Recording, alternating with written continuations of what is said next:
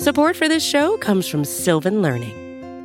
When children love learning, they can tackle any challenge life throws at them. Sylvan's Insight Assessment can help you determine if your child is ready for what's ahead.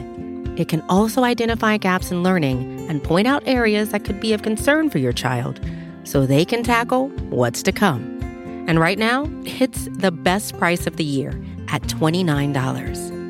Go to sylvan29.com to learn more and get your child's assessment for only $29. That's SYLVAN 29.com.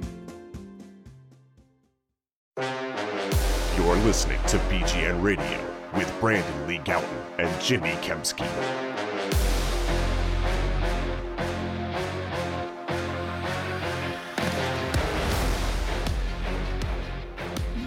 Yo, what's going on, everybody? This is BGN Radio, episode number 279. Our new format here where we're going to have two podcasts per week, one to recap the previous game and one to look forward to the next one. So this is part two of that new arrangement. Anyway, this is, again, BGN Radio, episode number 279. With me, as always, is Brandon Lee Gouton of BleedingGreenNation.com. I am Jimmy Kemsky from PhillyVoice.com. Brandon, Eagles, Cardinals, out in Glendale, Arizona. Should be a fun one, I think. How you doing, buddy? It's been forever since I've talked to you, Jimmy. That being one day, it's an interesting feeling. I have to talk to you more often. I guess that's a good thing. Doing well, Jimmy. It's a big, the best thing about the Eagles being 4-0 is, as Miles Sanders said, it's that they can go 5-0. And in order to do that, they'll have to be the Cardinals. No, okay. Yeah. The Cardinals were 7-0 last year. They were the Eagles they were last year's Eagles, basically. Do you remember who they lost to? Was it the Packers? Yeah. And do you remember? Boom! Look at that. Remember how they lost too? Like the final play of the game, basically. I don't know. It was that play where Kyler threw to AJ Green, and AJ Green, like, either the ball bounced off his hands or he didn't know like the ball was coming to him, and Rasul Douglas got it and sealed it off for the Packers. Oh, I do remember. Anyway, play. We'll get into our Eagles preview here today. Before we do, BGN Radio brought to you by Righteous Felon Craft Jerky. If you missed the BGN 20 through the end of September, I'm sorry, but I gave you plenty of warning. But now you still get this good discount, not as good as BGN 20, but it's BGN 15 for 15% off your order at righteousfelon.com. Go check it out today. Jimmy, it's weird. Usually, we start this podcast with some, a look back, but we already did that. So what do? I don't know what to do. You tell me what to do. Wow. We look ahead. Well, let's get to the news first, because the Eagles we're recording this on Wednesday evening. The Eagles just released their first injury report of the week. And I think the biggest news on that is the player that had full participation, which was Darius Slay, who only played 3 snaps. I think it was only 3 anyway, against the Jaguars. Missed the rest of the game. So, you miss the entirety of a game. You figure the player's not going to be full practice the following Wednesday, but he was. So he's almost certainly going to be go on Sunday. The other biggest name on the injury report, of course, is Jordan Mailata, who's out with a shoulder injury. He did not participate at all. Andre Dillard had his 21-day window for return from IR activated on Wednesday morning. He injured his forearm originally September 1st. So he's right on schedule in terms of, possibly coming back. It was a 4 to 6 week injury. So we're right around 5 weeks on him, as we explained, I believe, on the last podcast. So we'll see if he can go at some point. I guess you don't have to list those guys on the injury report because they're not on the roster. Appear on the injury report. I guess if he's on IR, then you don't have to put him on there. Avonte Maddox didn't practice. Jake Elliott didn't practice. Of course, they signed Cameron Dicker to the practice squad. Rookie Cameron Dicker from Texas had a cup of coffee in training camp with the Rams originally. They cut him in mid-August, and then the Ravens brought him in for their final preseason game I guess they just didn't want to have Justin Tucker play in that game. So they signed him. He played in that game and then they cut him the next day. Patrick Johnson and Kyron Johnson, the Johnson boys, both out with concussions. That's kind of interesting too. Neither of those guys practiced. So if both of those guys can't go, which one or the other should probably be good to go for Sunday, but one of them can't go. They don't have a backup Sam linebacker. So it'll be interesting to see, kind of pay attention a little bit to that as the week progresses. Isaac Seumalo limited, Boston Scott limited. And again, like we said, Darius Slay was a full go. So I think all things considered, heading out of that Jaguars game on Sunday, they had a lot of guys hurt. But I think for the most part, you'd probably sign up for what this injury report revealed on Wednesday. Yeah, I mean, I think, the Mailata and the Maddox ones are pretty big. And Jake Elliott, obviously, as well. Sure. From my read, Nick Sirianni didn't seem super optimistic about Dillard. I would say more bearish than bullish, because he mentioned that it's not just about coming back from the injury in terms of healing up, but also the conditioning aspect of things too. So to me, it could be gamesmanship. I could be reading it wrong, but to me, it seemed like he was kind of, tempering expectations there a little bit for Andre Dillard, and not just being like, okay, we activated his practice window, so now he's back and he's definitely ready to play. So what's weird about that though? Like it's an upper body, it's a forearm injury, so he theoretically still be able to run around and whatever, kind of keep in quote unquote football shape that way, but I don't think he would have volunteered that if there weren't truth to it. Right. A little strength training too and everything.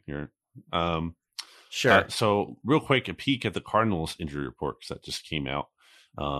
They're missing some interesting players. Marquise Brown didn't practice on Wednesday. Their leading receiver, obviously. Rodney Hudson, knee injury, didn't practice. I'm looking. Their kicker might be out. Matt Prater has a hip injury, so it might be a battle of backup kickers.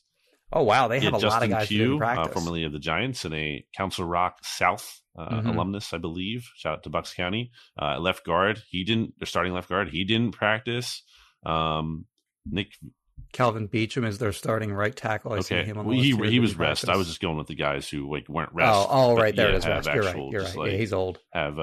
He's old. Have injuries. He's 33. And then some guys are limited too, like Zaven Collins, AJ Green, DJ Humphreys, JJ Watt. I'm guessing decent chance they play. But the point is, they're pretty banged up too. So it's not just the Eagles. I feel like we should probably mention that. Also, really quickly, you mentioned the Sam linebacker position. How about the Eagles having the third straight NFC Defensive Player of the Week? First time since the 2000 Bucks. Hassan Reddick, obviously well-deserved. It was clear to me in that moment that he sealed the game. Like, oh, he's going to win that award. Because, 2 forced fumbles, a game-sealing play. It's pretty high-profile stuff.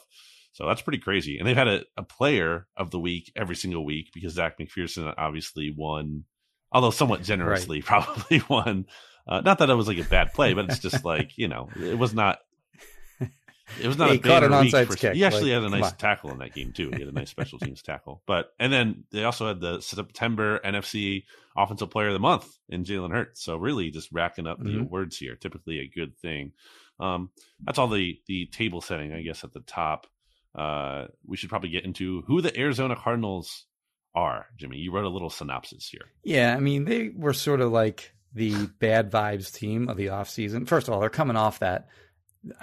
Like I said, they started 7-0, and then they went 4-6 down the stretch during the back end of the regular season.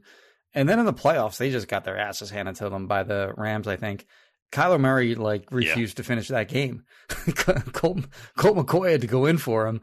And I think the story was like Colt McCoy was like, dude, you got to go. You got to finish out the game. And he was just like, no, I don't want to finish out the game. We lost it. I'm sad and I don't want to play anymore. So he didn't play. So he didn't finish the game. He wasn't hurt. He just didn't finish the game, which is weak. You look at that. It's like a team, like everyone else is going back out on the field, but the quarterback isn't going back on the field. That is garbage. So season ends. His agent, Eric Burkhart, is on Twitter, negotiating his contract through the media, saying that the Cardinals were garbage before Kyler Murray got there. He gets there. Now they're a legit team. And they're threatening that it's, not to play this season. He finally gets his contract done, and homework clause is included. And they kind of become like the laughing stock of the NFL for a week or so because they have the homework clause in there. Everyone's laughing at it. And then they take the homework clause off. And like it just recycles the laughing at them thing again. DeAndre Hopkins gets suspended. They lose Chandler Jones in free agency. And they just kind of came into this season with, the Eagles came into the season with all the good vibes. And this Cardinals team came into the season with the bad vibes. They're 2-2, which doesn't look terrible on paper in the standings, but it's been ugly football by them for over the course of those 4 games, particularly like early in the first half of games. They've been horrendous. They had sort of a like a miracle win. I think it was week 2 over the Las Vegas Raiders. They did not look good last week against the Panthers before finally pulling away against that trash team. And, the Eagles are 5.5-point favorites on the road here in Arizona, in Arizona this week, which is sort of telling on what sort of odds makers think of this roster as a whole. But it is sort of a team that is on their way down. And they were never really that far up. They were, a team that you expected to kind of make the playoffs and maybe not do a lot of damage in the playoffs when they got there, but they're on their way down from whatever you thought of them in terms of being a maybe good team. They're probably not. I think Kyler Murray is a totally different quarterback. Not that I even think he's great with DeAndre Hopkins, but without him, pass. Nope, not interested in that guy as my starting quarterback. Hopkins is that big of a difference maker for them. So the fact that he's not here is huge. I will say about the Cardinals, the thing that makes me a little bit nervous about them are things that aren't necessarily related to the current team as much as just like the Eagles don't have success typically going out to Arizona. They're 0-5 in their last 5 trips out there. Yeah, they've not won there since 2001. And that obviously includes the NFC Championship game loss. There's a loss to Kevin Cobb in there. There's a loss to there's a home loss to John Skelton. Well, that was in Philly, but yes. They're like 15 or 16 point favorites or something crazy like that, and they lost. I also remember too they lost in 2012 when it was like the last gasp. It was like if the Eagles are going to do anything this season, and Andy Reid's pivotal do or die kind of season here, they have to beat the Cardinals, and then they just got destroyed. Was that the Cobb game? No, that was in Philly too. No, okay, it was like a rainy day, I think. The Cardinals, Jimmy, have so to recap their schedule too. All right, so they get blown out by the Chiefs in Arizona at home week 1. The Chiefs are tough, so it's not like the end of the world, but still not good. Then they need a 20-point comeback, down 20-0 to the Raiders, who started as the only 0-3 team in the league, to beat them. Then they go out and lose to the Rams, and we're not really in that game ever. Seriously, the Rams controlled that game, and the Rams have not looked good, by the way. And then they have this kind of win against the Panthers, who are just total garbage as well. So clearly have not. Panthers were favored in that game, oddly. Right? Were they? Or was it a very small line? Might have been a -1 or something somewhere. But the Cardinals where they're weak is their defense. They have the worst ranked defense in the NFL by Pro Football Focus. They rank 29th in defensive DVOA. They've allowed the 8th most offensive points through 4 games. And they're specifically weaker against the pass than the run. So we'll get into the matchups and stuff, but I feel like this is another big kind of Jalen Hurts and wide receivers week. I think they're going to be able to have success. This Cardinals defense it's not good. Yeah, so why don't we just hop right into the matchups then? We'll do, I guess, Eagles offense against Cardinals defense first. We mentioned the injuries right up front. Jordan Mailata, of course, not practicing on Wednesday. Isaac Seumalo limited. If there is a game where you can kind of feel okay about, you never feel okay really about missing 2 O-line starters, but if it's going to happen, this is the team to do that against because they have no pass rush. They have 4 sacks in the season. They have J.J. Watt. They 4 have sacks in 4 games. 4 sacks in 4 games. You just said what, 9 the other week? They had 5 in a 13 play span against the Commanders. 5 sacks in 13 plays, right, not including punts. So the Cardinals have 4 on the season. J.J. Watt has 1 or 2. Gardeck has 1, and who cares? Doesn't Zach. And then they have Marcus Golden, who has had good seasons in the past. But like I said at the top of the show, they lost Chandler Jones in free agency this offseason. He's not lighting it up either, but still, he was a great player for the Cardinals for a long time, and they haven't replaced his productivity. So yeah, like I said, if there's a game where you feel okay about not being full strength on your own line, this is the team. Like you don't want to be heading into week 6 against the Cowboys with not full strength along your offensive line. So I would say if Jordan Mailata is questionable, even keep him out. Just like play the safe game, keep him out, and make sure he's good to go for week 6 against Dallas. Because again, they really struggle getting to the quarterback, and it's not just sacks either. Like their quarterback hit numbers are really low as well. So they're just not getting anywhere near the quarterback. And then on the back end, they have like some talent. Like Byron Murphy is a decent corner. Budda Baker is a good safety, of course. But those guys are just having to cover too long, and they're getting shredded on the back end. The 4 sacks is so weak. It's so bad. I was looking at the sacks numbers, and I was like, oh man, that's pathetic. Next closest team is the Raiders. They have 1.3 per game, so whatever the math is on that. Yeah, I mean, like the Eagles had 29 last year, and they had the second lowest total in the NFL, but that's still almost 2 sacks per game. And the Cardinals are averaging exactly 1. And that's tough. Again, J.J. Watt's banged up too. He was playing despite like having some kind of like heart thing going on last week. Like there's like weird stuff going on with that. Heart procedure. Like okay. Yeah. So yeah. And now he's on their injury report with what was it? With like a toe or something? I have it still. Calf. Calf. So he's on the injury report not for heart, but for his heart's in calf. His calf. Like the NFL is so messed up sometimes. Looking at their defensive depth chart, you mentioned some of the names there, but like I don't know. Zayvon Collins, people were hyped about him. Has he been really any good? Isaiah Simmons, people thought he was going to be, revolutionary, more like a tweener who doesn't probably give you much of anything too great.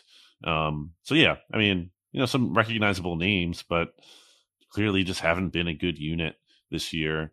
And again, especially against the pass. So I would expect the Eagles to have a big game and bounce back there because they weren't able to really do that in the rain, and I don't think that was a sign of the passing game falling apart as much as just was the conditions and coinciding with and related to Hurts having his not best game of the year. So I expect the passing game to bounce back here. Anything else on that side of the ball? Yeah, so the one thing that I sort of noticed about their secondary in particular was they don't have a single guy among their top 3 corners and their starting safeties. So their top 3 corners are Byron Murphy, Marco Wilson, Chase Whitaker. And then their 2 safeties are Budda Baker and Jalen Thompson. None of them are 6 foot. So like they're all either 5'11" or shorter. So, and they're all also like none of them weigh over 200 pounds either. So to me, kind of feels like an A.J. Brown game where he can just kind of body these guys up and win contested catches all day. So yeah, I would look for a big day out of A.J. Brown against these sort of shrimpy guys in their secondary. Flipping it around to the other side of the ball, Cardinals offense has been okay. They rank 14th in points per game, offensive points per game with 20.3. Kyler Murray has a 85.2 passer rating. I've never really been the biggest Kyler guy, but again, he's at his best when he has DeAndre Hopkins. I mean, we saw that when the Eagles played the Cardinals late in 2020, a game that the Eagles almost won. But I mean, I think Kyler is a little bit of he's threatening. He's a threatening guy because his mobility, like he can make big plays, especially out of structure. So, defense can do everything right and he can just make a play. He can go off for a long run. So that's dangerous. And that's something that is kind of like a wild card to account for. But on the whole, I think he's kind of erratic and just not very inspiring without DeAndre Hopkins. So, you look at the rest of this Cardinals offense here. I just mentioned they might have some issues up front, which their offensive line has been solid so far in pass protection. But if it's going to be banged up and, you're left at receiver? Also Hollywood Brown, who's banged up here. You have like over the hill AJ Green, some guy named Zach Ertz, which, with all due respect to Zach Ertz, he's like averaging 8.1 yards per yards per reception this year. And that's like under his career average of 10. So it's not like, he's having a career year in his older years by any means. He's found the end zone twice. He's certainly a player who is capable of moving the chains against the Eagles, as we've seen him do many a time in Philly. Rondale Moore is a nice player in the slot. That'll be something to watch there with Josiah Scott probably up against him. That's another thing I would kind of keep an eye out for. But on the whole, I feel like the biggest threat here is just Kyler's playmaking ability. So I saw a great tweet from Jordan Reed of ESPN. He's one of their not draft the guys. Former Washington tight end. No, that was wasn't his name Jordan Reed too, or name? No? Yeah, it was Jordan Reed. Oh yeah, he got like a billion concussions. You're right. Unfortunately, he spells it. This guy spells it REID, not REED. Yeah. Okay. Anyway, he's a draft guy for ESPN. He wrote, and you'll never be able to unsee this, as Jordan Reed says in his tweet, but he says, one of the greatest scouting report one-liners ever about Murray, quote, he runs like a toddler that just stole their parents' phone. It's true. He's like a little Waddleton when he runs. It's like a scamper. And also he's just so frenetic the way he's like, he runs around and he'll like run backwards and he'll run left, right, all over the place. So I thought that was a very funny tweet. You mentioned Ertz. Yeah, he runs kind of like upright, I too feel like, I think that's kind of capturing there, like a little kid, not like, like leaning into the run and like holding your momentum forward, but like standing still. Yeah, you'll never think of anything else when you watch him run from now on. So yeah, I mean that came up in Jonathan Gannon's press conference on Tuesday. I think it was Zach Berman asked him about his running style, or not just running style, but like keeping plays alive and making plays off schedule. And Kyler Murray even complained about his own receivers. I think it was a week ago after their week 3 loss to the Rams. He was like, and the receivers have to stay awake and basically like make sure that they keep trying to run around and get open, because he can extend plays and he'll run around and he needs his receivers to kind of stay alive for him. And the same is true of any secondary that faces him. Like, you can't just give up on any play at any time. You can't have a mental clock. You have to just keep running plaster your receiver and like through the whistle, because you don't know what is going to be happening like in the backfield with him running around. So I think that's a big part of what the Eagles' defensive game plan will be. And the other thing too to note is, I think a quarterback like Kyler Murray or Russell Wilson or whatever, those guys tire out defensive linemen, because you're chasing that guy all over the place, and you can kind of expend all your energy on one play, and then bang, next play, like you're back up at the line and you're exhausted. I think where the Eagles have not an advantage, but less of a disadvantage, is that they're so deep along their defensive line, where that probably won't be an issue, where they can kind of keep getting guys in and out of this game and stay fresh throughout. And they've done a good, by the way, that's sort of been an underrated thing about Jonathan Gannon as a whole this season, is that they have gotten guys in and out of the rotation like crazy. And guys like Fletcher Cox and Brandon Graham have played a much lower percentage of snaps than they're probably accustomed to, but it's been working. Like, those guys seem fresh and they're playing hard on the snaps that they play. Not that was ever an issue with Brandon Graham, but maybe a little bit with Fletcher Cox. But those guys are getting plenty of rest, and I think it's been very good for their productivity. And all the guys that are playing in place of them when they have gotten in the game have played well as well. So yeah, I think a big part of the game plan is just making sure that the guys on the back end, even the linebackers too, just never give up on a play until they're absolutely certain it's over. Yeah, I would say, I mean, their biggest running threat is Kyler, right? If you're not scared of James Conner, he's averaging 3.2 yards per 3.2. Yeah. They have Eno Benjamin, who's averaging 5 on a smaller sample with just 22 carries there. And then Darrell Williams is actually at 6.5, but he's only taking 13. So yeah, you're not really like scared of their running game, I would say, outside of what Kyler is able to do and make plays like that. Anyone else on offense at all, I guess that scares you? I mean, nothing would scare me on this. I mean, with D-Hop out, they just don't have that much. I'll say this about their offensive line. It's very old. And that's not necessarily a bad thing. So from left to right, it's yeah, exactly. So it's DJ Humphries, 28, Justin Pugh is 32, Rodney Hudson's 33, Will Hernandez, 27, Kelvin Beachum is 33. So it's an average age of 30.6 years old. They have a combined 533 career snaps. I mean, starts. 533. Oh, wow. Not even games. Starts. So, like, by comparison, why don't you give me a guess on how many career starts the Eagles starting five has? 420. 371. Okay. So the Cardinals have, basically like 160-ish more starts along their offensive line than the Eagles have they have a veteran offensive line for the most part. I mean, Landon Dickerson's young, Jordan Mailata's relatively young, or at least has a relatively low number of starts. Like 30.6 years old, that team is screwed in the future because they have nothing in the O-line pipeline coming up behind all these guys, and they're going to have to rebuild that line, all at one time. And for now, it's fine. Like those guys, it's a perfectly competent offensive line. Rodney Hudson's been to 3 Pro Bowls. He was a second-team All-Pro in 2019. DJ Humphries made the Pro Bowl in 2021.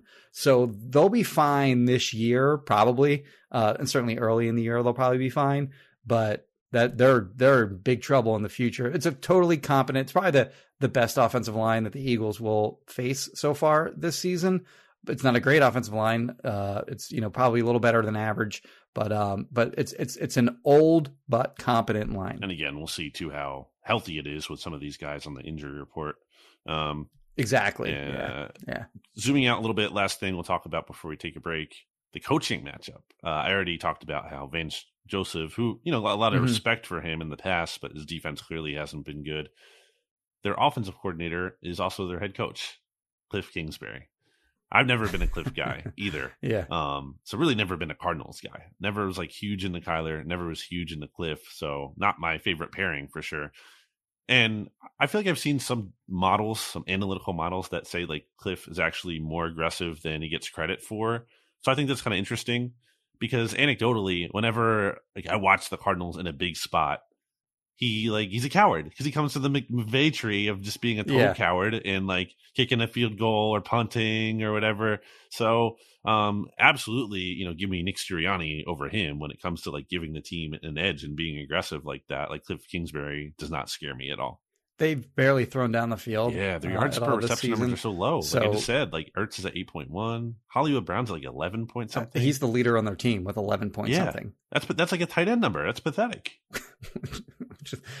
Dallas Goedert is averaging 12 yards per target. Right. Forget completion. Like Devontae Smith's averaging 9.9 per target. AJ Brown 10 point something per target, not per reception. So they just haven't really thrown the ball down the field all that much. And then what do we say Kyler was? I have it here. 8.8 per completion. 8.8 per completion. That's like running back numbers. And 5.7 per pass attempt. It's really bad. That is Sam terrible. Bradford territory. So they have not pushed the ball down the field this year. And maybe they can't because, again, like you mentioned a couple of times, it's just not the same offense without D-Hop. Yeah. I mean, it's Hollywood Brown is the speedster, but he's not even like healthy. And it's one guy. It's one guy who they're like, okay, we'll take him away. Someone else beat us. All right. Why don't we take a break here, Jimmy? But not before we hear about both Righteous Felon Craft Jerky, righteousfelon.com. Use discount code BGN for 15% off. And then Kristen Roach of Roach Realtors and RoachRealtors.com. Yes, you can find her at 856-906-9295 if you are looking to buy or sell your home. Brandon? Back after this. back here on BGN Radio. Jimmy, I might be going to the Big Apple on Friday night. New York City. Yeah. Oh, yeah? Okay. I don't want to say why, because I want to keep it shrouded in mystery. No. I don't know if it's I think it's okay to say. Jason Lipschitz, who works for Billboard. You're familiar with Billboard, like the music magazine. Hooked me up with a little Coheed and Cambria, which is the band that's in my Twitter background thing, who I've seen many a time before. They're doing a little Q&A and acoustic show. So I'm going to try to head to New York on Friday night. So if anyone in the Big Apple wants to give me, a little food recommendation, wouldn't mind that. I have some things in mind, but I think I'm going to try to go down, get a dinner somewhere. Obviously, I'm a big pizza guy, so throw me a recommendation. Do you have a recommendation for me, Jimmy? If this were 12 years ago, I'd have tons of recommendations for you, but I just haven't been there in a long time. Yeah, I don't think I've been there. Worked in Manhattan for a long time. That's right. You were a big you were a stock. In my former life. A stock guy, right? Sales guy. No, I mean I had many sales jobs, and one of them was investment research. I sold investment research. So yeah, I am familiar with the Wall Street world, but it wasn't trading stocks or anything like that. Do No. you regret leaving? No. I don't know. It sounds pretty interesting. No. Jimmy, it's time to get into our picks of the week. But before I do that, I have to mention that our DraftKings same game parlay, which is the Bleeding Green Nation special, I come up with it every week. It has not hit yet. I kind of got screwed over by the weather last week. I did Hurts over 300 yards passing. Obviously, that was tough. I didn't know the weather was going to be as bad as it was at the time I made the thing. Although the other two things hit, I think. I got Eagles money line, which hit, and I had Jalen Hurts anytime touchdown scorer. Obviously, passing touchdowns not counting, but rushing, and he had that big rushing touchdown. So 2 of the 3 hit. I think we've had a couple weeks here where 2 of the 3 have hit, so we're getting close. If you want to participate in that, you can stay tuned to the Bleeding Green Nation Twitter account at Bleeding Green and Bleeding Green Nation Instagram account. That's at Bleeding Green Insta. So I will post those on game day morning when they go live. And every week this season, we'll be cooking up our own same game parlay that our good friends at DraftKings will put right on their homepage for all of you. That's right, you, the loyal BGN Radio listeners, to follow. So stay tuned for that. Make sure you check out our social media channels. Each week, DraftKings has new offers and great ways to make your Sunday more fun. Minimum age and eligibility restrictions apply. See show notes for details. Jimmy, when it comes to our Eagles pick straight up, you and I are both 3-1 so far. The Vikings game was the only game we got wrong. And I am 8-9 against the spread, so not good, but it's better than your 6-11 against the spread so far. So you have some work to do. I'll let you go first. My podcast against the spread picks are always way worse than my in writing spread picks. I'll let you lead it off. I don't know why that is. So I am very much looking forward to this game. It's the Giants at Packers in London. So this is a 9:30 Eastern Standard Time game. I will be in Arizona for this game, which means this game will be on at 6:30 in the morning for me. I mean, I'm going to be waking up in my hotel, ordering breakfast room service, watching this game, 6:30 in the morning. Let's go. This is like a morning guy's dream. So yeah, Giants at Packers minus 8.5. Wow. The Giants in this one. I mean, not to win, obviously, but I'll take the 8.5 points. Giants are trash, but I don't know that I think that, this Packers team is all that great. They have struggled to, move the ball and score. Defensively, they've been good. And I don't see, I guess the unknown here is how healthy is Daniel Jones and is he going to play? Which is crazy because Daniel Jones stinks, but he's like a quarterback. I mean, they're screwed. They're really screwed without him. I guess Tyrod Taylor is okay as a backup. They had to play Saquon Barkley out of the Wildcat because Jones and Tyrod Taylor both got hurt last week against the Bears, and they still won. Saquon Barkley actually was able to move the offense when he was running it. They really should probably implement that more in their offense with the way that he's playing. He's back. He's sort of like back to what he was before. He's a legit player once again. But 8.5 is a big number, so I'll take the big number. Why not? I'm surprised because usually you're pretty bearish on the Giants. You took the Bears. Mm-hmm. Speaking of Bears, you took the Bears to beat the Giants, I believe, last week. Which I did. Nope, I took him out right. Not betting on Justin Fields. Not doing it. It's pick your poison on that one. Like, had to go to overtime to beat Bailey Zappi or Bailey Zapp, whatever his name is. That's what I'm saying. I'll take the Giants too. The Giants defense has been okay, so I think they can hang in. Yeah, I don't think they're going to win. I will say, in terms of rooting interest, we'll both do our rooting interest guides. Giants win is fine. I think it's better if the Giants win. Yeah, who cares if they win? It doesn't matter. The losses are going to come. They still have to play some tougher teams coming up. The losses will come for them. And as I put it to RJ on the NFC East mixtape, which you can all listen to this week, the Packers are a bigger threat to the Eagles winning the 1 seed than the Giants are to like the Eagles winning the East or doing any kind of damage to them. So yeah, I'll stick with that too. I can't feel good about the Packers right now. Another team I can't feel good about. Well, good for the Eagles, but bad about their outlook. New Orleans Saints. Hold on, one real quick thing on the Packers, because you mentioned the rooting guide, and I think you're dead on. Like, I think it's better if the Giants win this game because the Eagles have higher aspirations. I think at this point than certainly they got to hold off the Cowboys, but they have higher aspirations than just the NFC East. And I thought it was interesting. 538.com. They have the Eagles at 94% likely to make the playoffs, which is no surprise there. But they also have them as 45% to get a first round bye. And then the Packers are the next closest team at 14. It's a huge gap between, the Eagles and the next likely team to get a first round bye.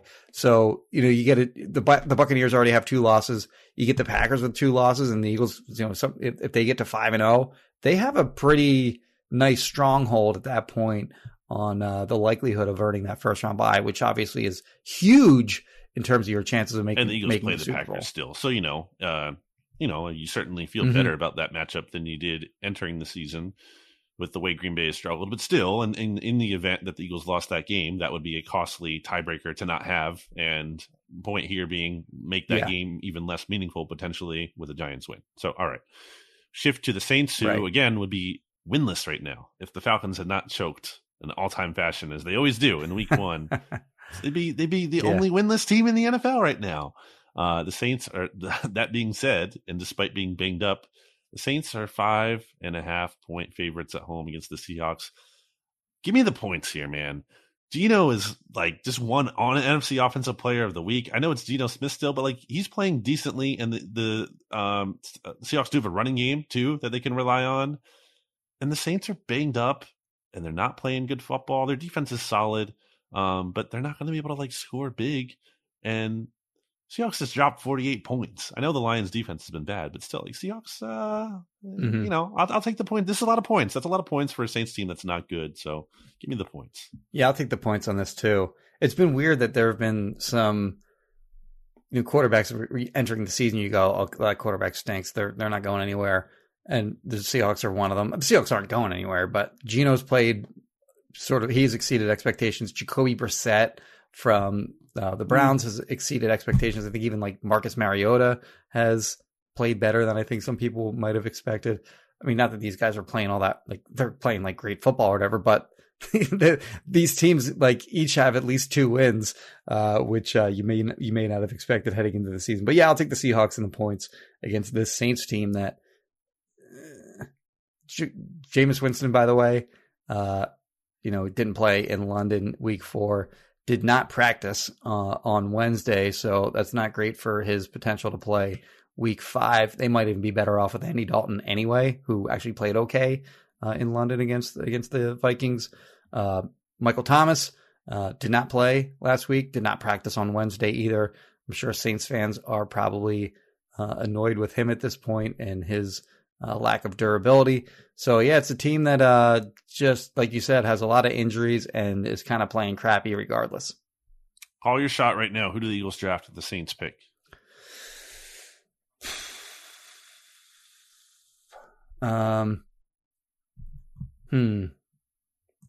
Let me get to that at the end of the, no, at the end not of the Will episode. Anderson.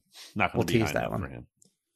I mean, I can't say Will Anderson. Don't Okay. know I don't think they're going to be that high. I think he's going to go higher, but plenty of time to figure that out.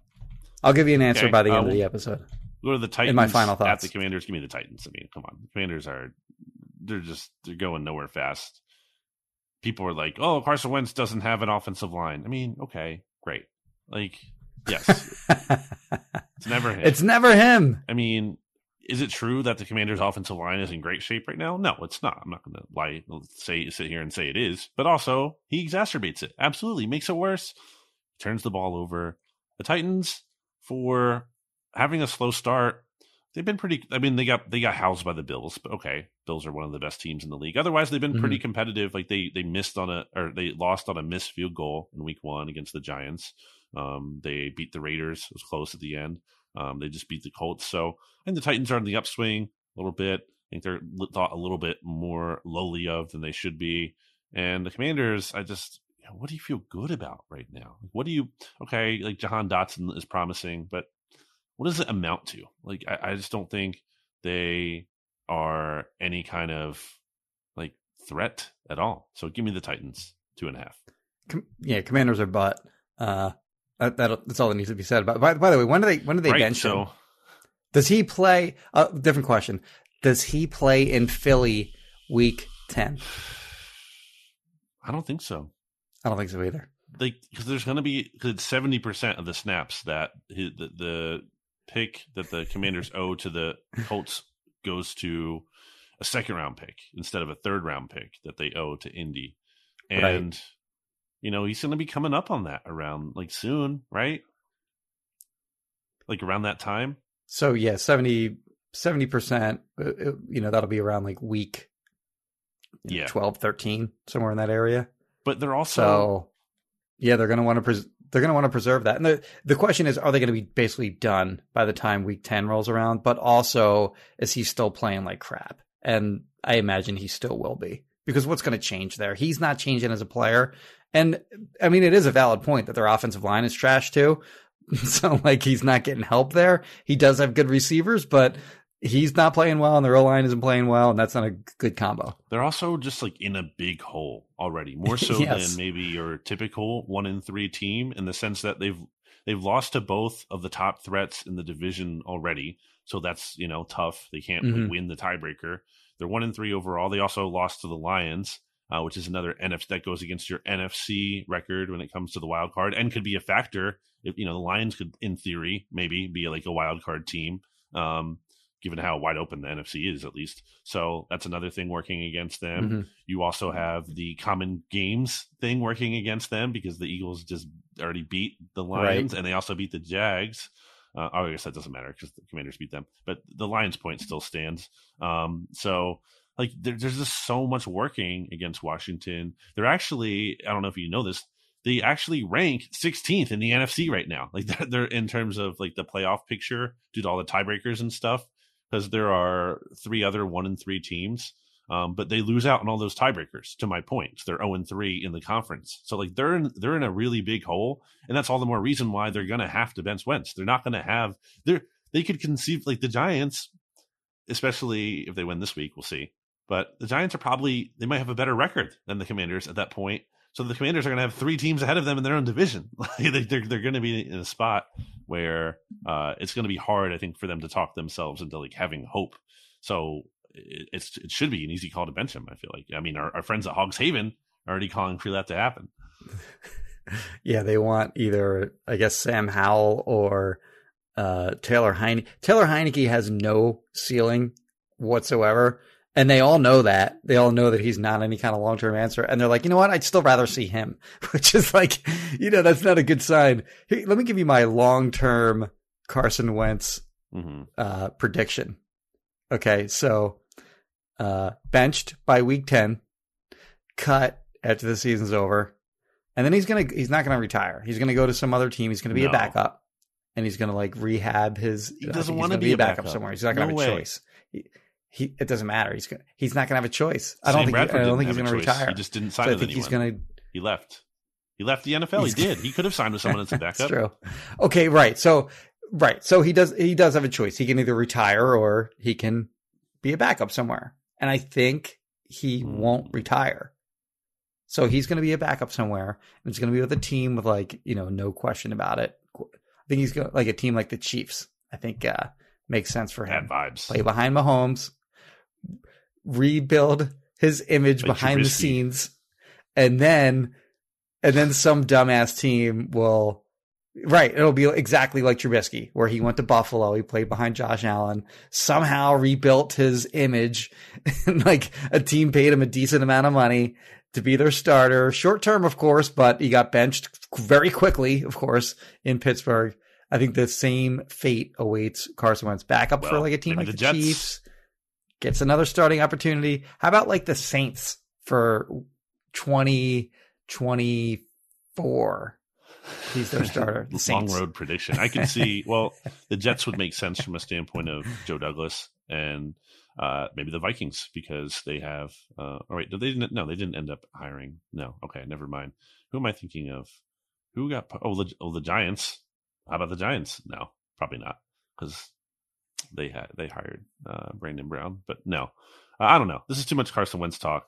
Let's move into Cowboys at Rams. I mean, this line is confusing to me. Why are the Rams crazy? Coming off a short week and who have the worst graded offensive line in the NFL by Pro Football Focus so far? And even if you don't like PFF, like that's very anecdotally, like it's very clear they have offensive line issues. And by the way, their quarterback hasn't looked right in conjunction with that. Why are they favored by 5.5 at home where there will be a lot of Cowboys fans in that stadium? It's not like they have a great home field advantage as we know at SoFi. So like this is like my lock of the week. Give me Cowboys 5.5. Maybe they don't win. Maybe somehow like Aaron Donald takes over and he forces Cooper Rush into some turnovers, but it's going to be a game. It's going to be competitive.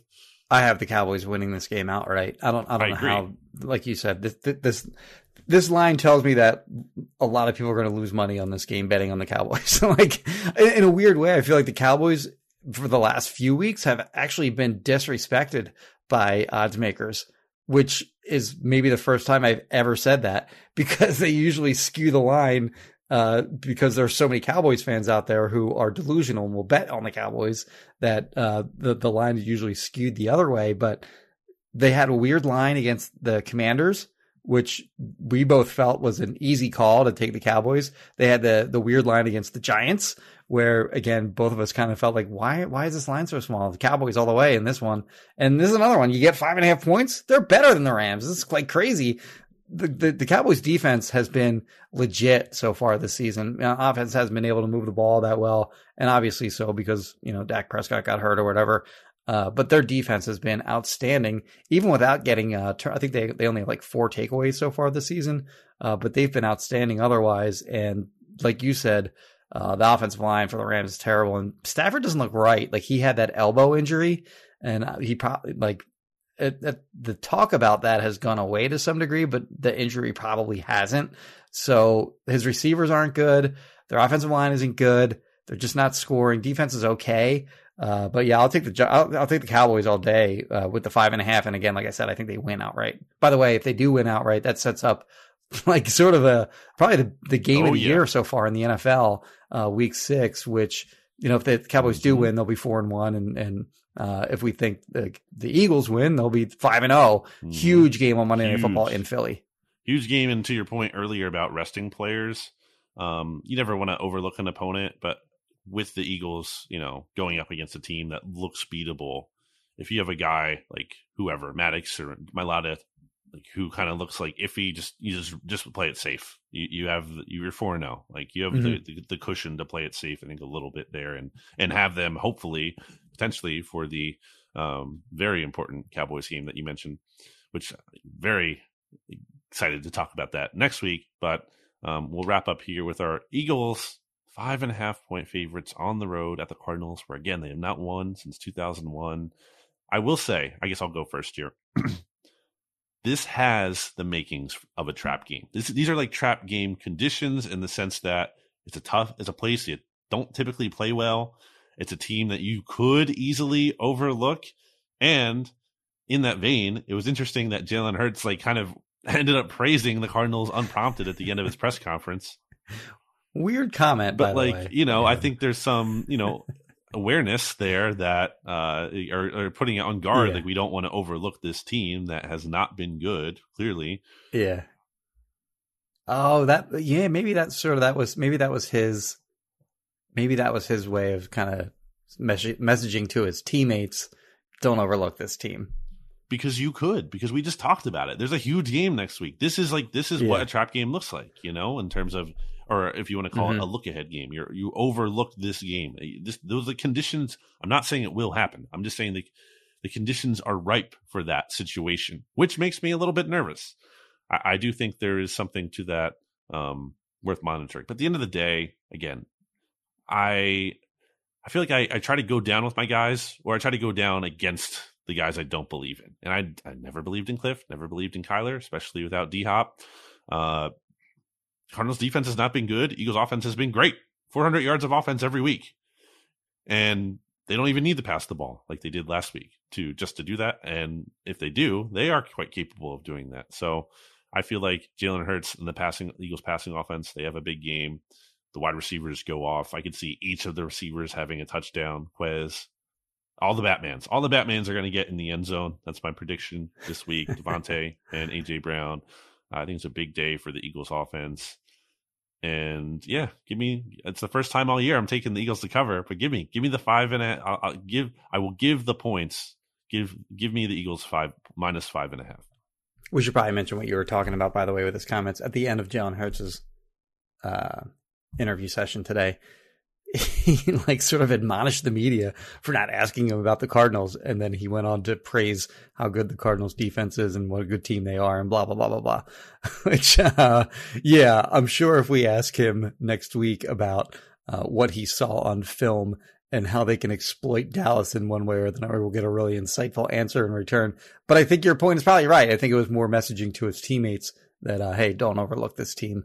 They're good, and let's talk about them a little bit more. I think that's a good call by you on that. And I'll take the Eagles, and I will lay the 5.5. Another chalk week. Cardinals team, all the same picks. Yeah, no, we didn't have the same pick on the Giants Packers, right? No, we did. I'm taking the points. You took the points of the Giants? Yeah. Oh, all right. Well, I'm laying the 5.5 on the Eagles here. The Cardinals are just not a good team. Mm-hmm. Bad vibes across the board. Offense isn't good. Defense isn't good. The one concern that I have, which we should probably touch on real quick, is special teams, because Jake Elliott, we talked about him maybe not playing. Cameron Dicker, might have to, kick instead. Aaron Siposs hasn't been good. The return units haven't been good. They've avoided huge, they've avoided catastrophe in two different occasions this year, where with the blocked field goal, Aaron Siposs was able to make the tackle, and then the muff punt that Britton Covey was able to, gather and recover.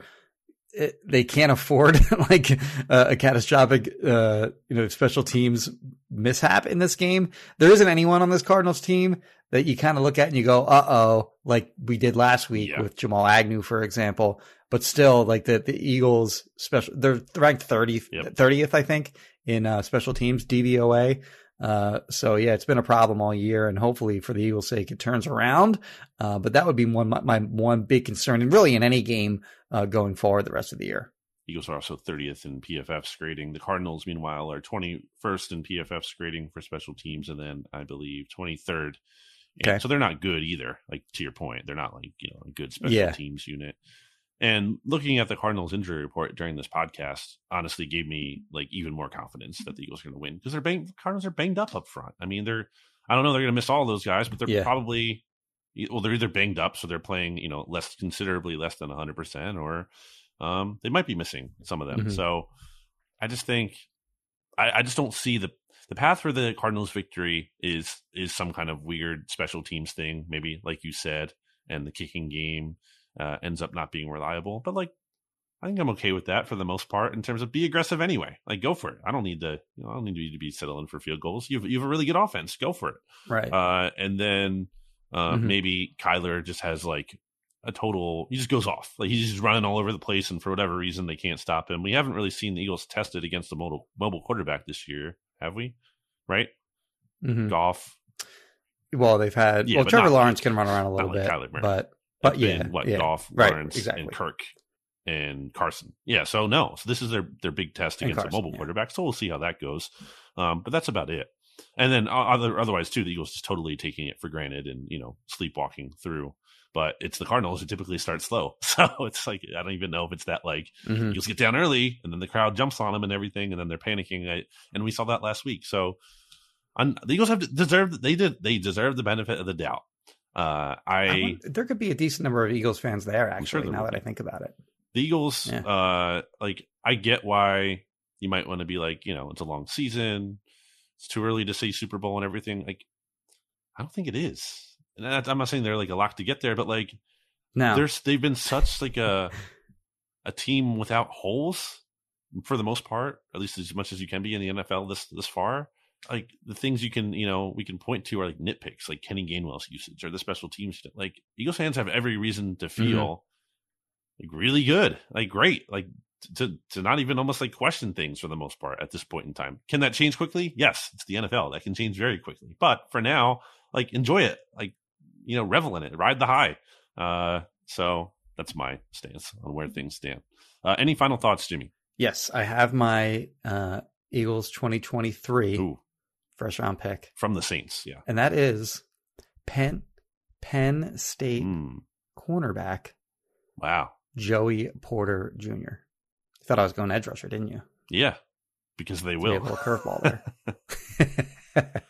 They have to. I mean, they don't have to, but they kind of. Like, it's a strong edge rusher draft. It's also a strong cornerback draft. But they could go. I think those are the two. It's a strong need. The two main positions that I think they will try to attack. Because BG is getting up there, and Derek Barnett will be back under contract. Well, he'll be back. But he's on a contract for 2 years. So dumb.